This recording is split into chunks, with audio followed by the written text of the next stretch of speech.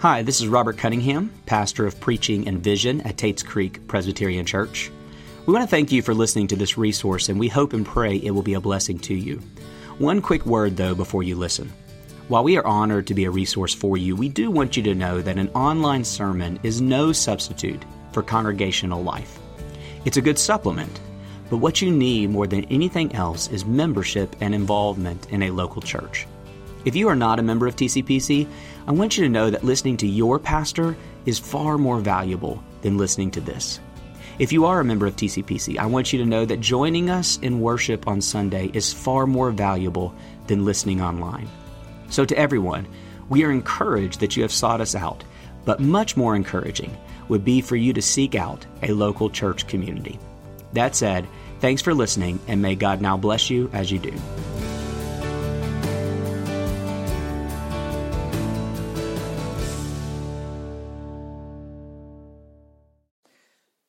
We return to the Sermon on the Mount by picking up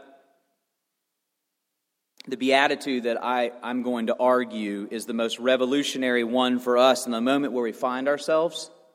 Remember, the Sermon on the Mount is meant to be viewed as the manifesto of heaven's revolution on earth. And therefore, every beatitude is revolutionary in its own way.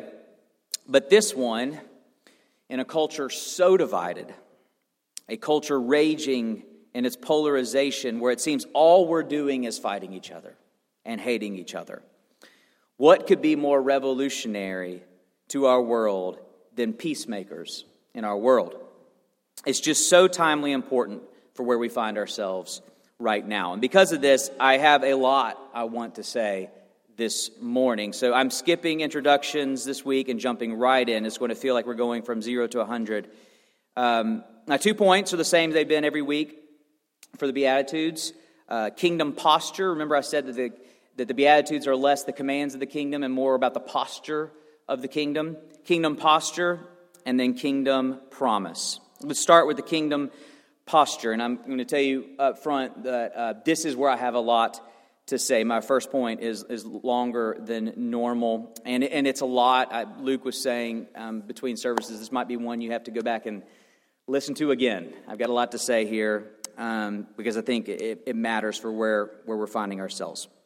Let's start with the kingdom posture, where Jesus says, "Blessed are the peacemakers." And what's unique about this beatitude is that it would seem on the surface that this is the only one celebrated by our world. We have discussed often that the Beatitudes are the foundational values of the kingdom. And as such, they are counterintuitive to our world's values. Our world celebrates haughty in spirit. The kingdom of God said, "Blessed are the poor in spirit." Our world celebrates power. The kingdom of God says, "Blessed are the meek." I mean, next week, we're going to be talking about blessed are the persecuted. Where is there any category for that in our world? But peace, being a peacemaker, who doesn't want that? Again, I know our world is raging, and many have become addicted to the rage. That's understand. I know that's going on, but by and large, historically speaking, humanity wants peace. And that's a beautiful thing. The desire that we have for peace is resourced by the image of God in all of us. Something inside us tells us that we were made for the peace, for the shalom of Eden, not the violence of this world. And so on the surface, it would seem that at least with this beatitude, the kingdom of God and the kingdoms of the world find commonality. That is, until we start defining exactly what we mean by peace and how it is accomplished. Historically, the world goes at peace in one of two ways: separation or toleration. So one way to have peace is through separation. Historically, this is how fallen humanity has tried to exist without destroying each other. We will gather with our tribe, you gather with your tribe, and we will agree for the sake of our own self-interest to leave each other alone. We'll separate. The problem, of course, is that it has never worked that way. Inevitably, tribalism leads to one tribe seeking to dominate another tribe. But even if it did work, even if we were just able to huddle up with people like us and leave each other alone, is that peace? Are we really going to relegate our visions of peace to a form of segregation? It's the opposite of peace, that's division. And so then we turn to the other definition of peace that has become far more popular in our society, not separation, but toleration. Toleration rightly renounces the division of separation in favor of this notion of everyone living together with a mutual spirit of toleration. That sounds very noble, but the problem is that in order to accomplish toleration, we are forced into an incredibly intolerant social order. Take, for example, the famous Coexist bumper sticker, which is really an icon of progressive toleration. You've probably seen it, but if not, it uses all these different religious and political symbols to spell out the word coexist. But I'm not the first to point out the obvious dilemma behind that messaging. Every person represented on that bumper sticker would have to disown deeply held beliefs to accomplish this vision of coexisting. I believe Jesus is the Christ, the Son of the living God. My Muslim friends believe there is no God but Allah, and Muhammad is his messenger. And both of those beliefs represented on that bumper sticker, particularly the practical outworkings of those beliefs, would need to be privatized or even renounced if we are going to fit within the Western, progressive, predominantly white and highly educated concept of tolerance. So peace through separation allows us to retain our identity, but we must renounce unity. Peace through toleration allows us to retain unity, but we must renounce identity. And in this way, both these strategies end up echoing the prophet Jeremiah shouting, "Peace, peace," when there really is no peace. Well, Jesus wants more for our world.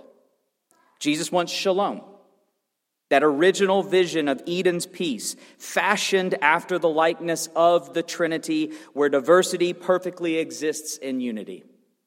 You see, the problem with our world's solutions for peace is that they are playing by the rules of the fall. The fall was and is the violation of shalom.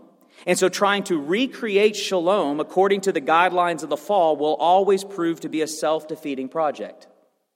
But remember what the Sermon on the Mount is. It is the revolution of heaven on earth, not a way to improve our world, but the invasion of a new world order called the kingdom of God. So when Jesus speaks of peacemaking, he speaks of making peace on earth according to heaven's design. But wasn't heaven's design compromised? Wasn't that compromised by the fall? Yes, it was. Sin ruined peace. Vertically, peace between humanity and God was violated, and horizontally, peace among humanity was violated. But that doesn't mean we are to give up on peace and just try to make best of sin's violation. Instead, peacemaking this side of the fall now becomes the work of reconciling what sin has divided. Or as Paul calls it, the ministry of reconciliation from our assurance of pardon. If anyone is in Christ, he is a new creation. The old is gone, the new has come. All this is from God, who through Christ reconciled us to himself and gave us the ministry of reconciliation. That is what it means to be a peacemaker now.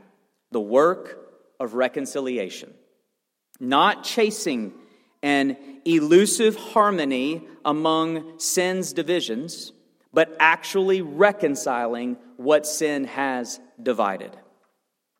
And this peacemaking, this ministry of reconciliation, plays out in two ways, really three ways. The first we dare not neglect is the importance of repentance to peacemaking. Before we can talk about proactively being peacemakers, we must lament the ways in which we ourselves have added to the violence of the world. Slander is violence against others. Lying is a form of violence. Greed is a form of violence. Envy is violence. Lust is violence. The The choice to lustfully view pornography is the choice to violently exploit image bearers of God. So the point I'm making is we cannot start talking about being peacemakers while bringing violence into the world. So it does absolutely start with repentance.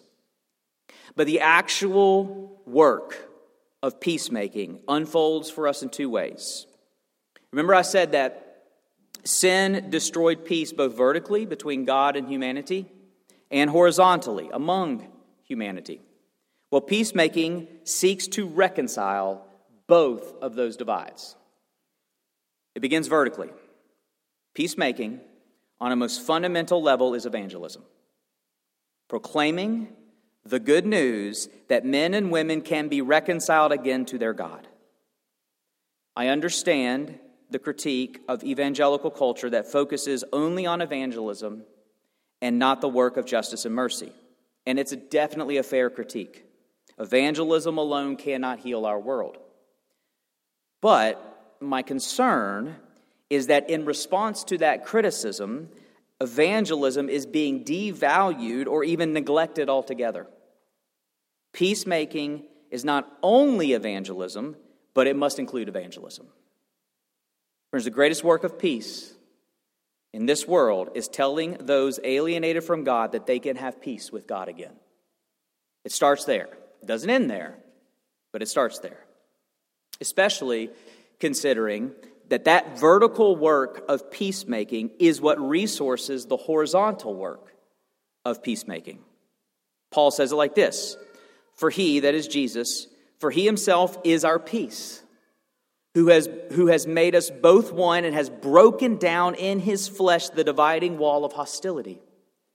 Elsewhere he says it like this: "In Christ Jesus you are all sons of God through faith. For as many of you were baptized into Christ have put on Christ. There is neither Jew nor Greek, there is neither slave nor free, there is no male or female, for you are all one in Christ Jesus." So here's how it works. The vertical reconciliation with God through Christ Jesus yields a horizontal reconciliation on earth, because that same Christ Jesus becomes our ultimate identity that transcends all earthly identities that tend to divide us. Simply put, heavenly reconciliation produces earthly reconciliation. You see, the fundamental obstacle of making peace on earth is that it's trying to take countless identities and cultures and force them to get along. And again, this can only be accomplished through either separation, where we retain our identity but we separate from others, or toleration, where we have to give up our identity in order to pretend that we have peace.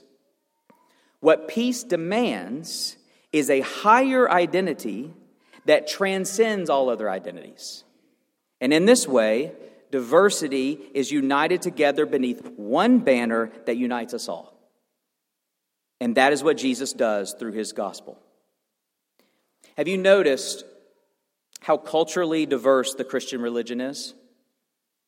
We ordained Chelsea today in the first service, and we are sending him out to be a missionary in another culture, Indonesia.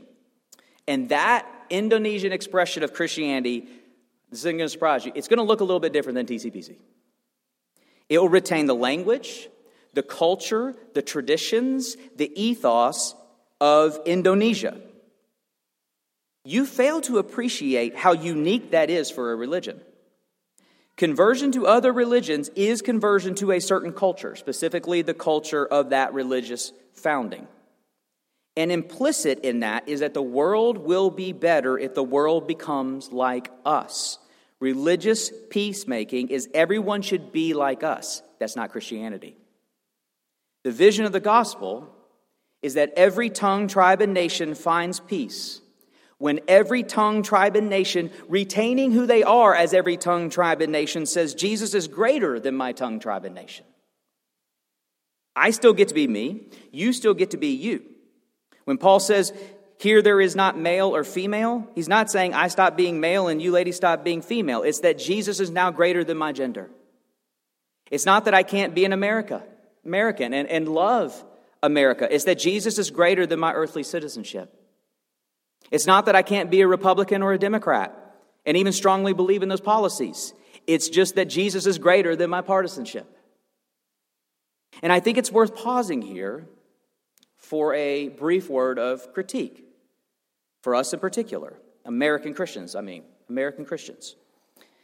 And I'll go further, for white American Christian culture. We have failed to be peacemakers in many ways. I'll give you an example. The way we have done international missions over the past century. American Christians go overseas to other nations and unwittingly, nothing intentional, but unwittingly, the gospel we brought overseas was Jesus and American culture. Again, particularly white American culture. Making disciples of all the nations, in part, became making Americans of all the nations. This is why I really love, speaking of Chelson, I really love our international mission strategy here at TCPC. We partner with, we resource, we empower indigenous partners. So that when we do the American short-term mission trip thing, we're going to support them on their terms, according to their rules and their needs. So if you go to visit Macklin in Africa, I'm going to tell you right now, it will drive you crazy. But if you evaluate what your frustrations are, they're not frustrations with Christianity. It's that they're not acting like Americans. So church starts at 10. They'll get there around 10:30 or 11, whenever they feel like it. Worship goes on forever with a spirit of spontaneity. Who knows what the Spirit's going to be up to that day, where this is going to end? Could be 2 hours, could be all day. And you'll want to say, guys, this is not how you do church. Call to worship goes out at 10, on the dot. And the benediction better not be after 11:30. We got lunch to get to. This is how church is done. That timeliness and orderliness is an American value, not an African value. I think you get my point. If Christians are not bringing peace, it's typically because we have allowed another identity to supersede our identity in Christ. And that's why American Christianity is unprecedentedly divided in this hour. I'll just say it. Talk to churches, talk to pastors. This is in many ways not towards TCPC because I get to tell them stories that I'm not really experiencing that. But I'll just say it on behalf of what's unfolding in evangelicalism in our day. Our political affiliation has usurped our Jesus affiliation, and it is splitting our churches. We find more commonality with those who share our political views than those who share our Jesus. And it is tearing the peace of the body of Christ apart, and it must stop if we are ever going to be peacemakers as our Lord commands. Okay, that was a lot. Let me sum up everything I just said. To be a peacemaker is twofold. We evangelize with the good news of peace with God through Jesus, and that same Jesus we proclaim becomes our identity above all else, such that we are all united under the banner of Jesus. This alone brings the peace of reconciliation that our world is longing for. Or does it? Because the obvious reality is that not everyone in this world is a Christian, right? And many in the world hate Christians. Sure, in the end, we believe that every tongue, tribe, and nation will be united together as one in Christ, and finally, peace on earth will be ours, but that's not where we are. So as peacemakers, we evangelize. But what do peacemakers do when our message of peace is rejected or even despised? Well, again, is Jesus your ultimate identity? Because if so, then at the heart of your identity is love for enemies. Indeed, a cruciform, costly love for enemies. So this is what it means. That's what it means for peacemakers. This is how peacemakers, they approach this violent and fractured world of enmity with a win-win scenario. Here it is. We would love for everyone to be reconciled to God and join us in this ministry of reconciliation. But those who don't, we will still love with the same love Jesus has loved us. Either way, we are peace. And I would be remiss if I didn't act as a peacemaker while preaching a sermon on peacemakers. To my friends who are not followers of Jesus, here's one thing I know for certain about you. You long for peace. Peace in your life and peace in this world. Well, Jesus is called the Prince of Peace for a reason. What if you can't fix the turmoil of your life? Have you noticed that each time you think something will bring you peace, it never does? If I could just get the right career, if I could just get married, if I could just get some recognition, if I could just get that dream house, if I could just make enough money where I don't have to worry anymore, if I could just get to retirement. What is life if not the chasing after an elusive peace? Well, have you considered the reason you can't find peace is because peace cannot be self-produced? What if peace is found in peace with your Creator? What if things are right when you are right with God? That's the offer before you. Jesus is the Prince of Peace because only Jesus can reconcile us to God. Accept that offer. Discover the peace you long for, and then join us in the noble task of becoming peacemakers in this world. That's what I want for you. If that's not what you want, rest assured, we will still love you because that's what peacemakers do. Okay, let's move on to consider the kingdom promise. Being a peacemaker is not an easy life. I'm telling you that. I'm being honest with you there, not pretending otherwise. But in the end, a life devoted to peacemaking will be worth it because it gives way to this. Blessed are the peacemakers, for they shall be called sons of God. What's the connection between peacemakers and sons of God? I understand why many modern translations loosely interpret the Greek there and say children of God so that it's more inclusive to my sisters in Christ. But the Greek does say sons of God, and it says it for a reason. In the biblical context, the firstborn son was the heir who received the family inheritance. It was the firstborn son's job to care for brothers and sisters with that inheritance, but the inheritance belonged to him. Do you know what Jesus is saying here? All peacemakers, men and women alike, all peacemakers of Jesus get the status Son of God. You, brothers and sisters, are the heirs of God's fortune. And what is this fortune? God offers himself. Remember I said that the original shalom, the original peace of Eden was fashioned after the shalom of the Trinity, diversity and perfect unity. Here's what Jesus is saying. It's not that peacemakers of Jesus have peace with God as two outside parties that we get along. It's that we are now sons of the Trinity and welcomed into the eternal peace of the Trinity. Yes, of course, we look forward to experiencing peace on earth. Oh, for the day when our Old Testament passage comes to pass, when they will beat their swords into plowshares and their spears into pruning hooks. Nations will not lift up sword against nation, neither shall they learn war anymore. O Lord, hasten the day of the world's reconciliation. But friends, that's not the ultimate reward. That's merely a byproduct of our ultimate reward. The ultimate reward is not peace on earth. It's not even peace with God. It's that we are enveloped into the family of God, inheriting what God has forever enjoyed. And that reward is given at ultimate cost. What would it require for the only begotten Son of God to offer to us the status of sons of God?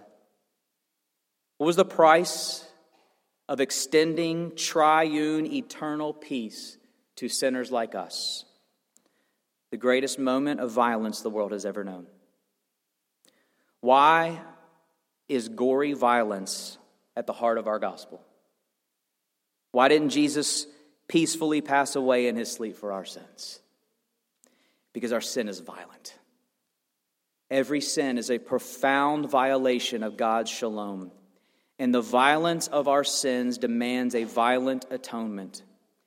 Not just the physical violence of the cross, the spiritual vengeance of God. These are the demands of peace with God, and this is what it requires for us to be reconciled again to our God.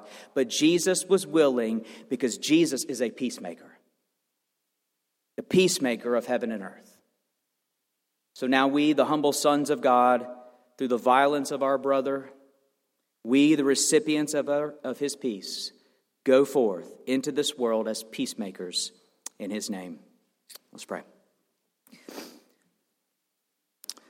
Lord, it is not an easy task to repent of our sins that bring violence in the world. It's not an easy task to have a zeal for evangelism. It's not an easy task to make your name our highest identity and unite with others who are very different than us.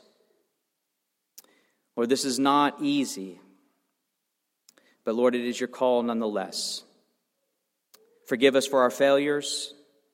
We trust that your violent atonement has indeed brought peace with God. And this table now proclaims that to us. Fill us with the good news of your peace that we may go forth as peacemakers in this world. Through Christ we pray. Amen.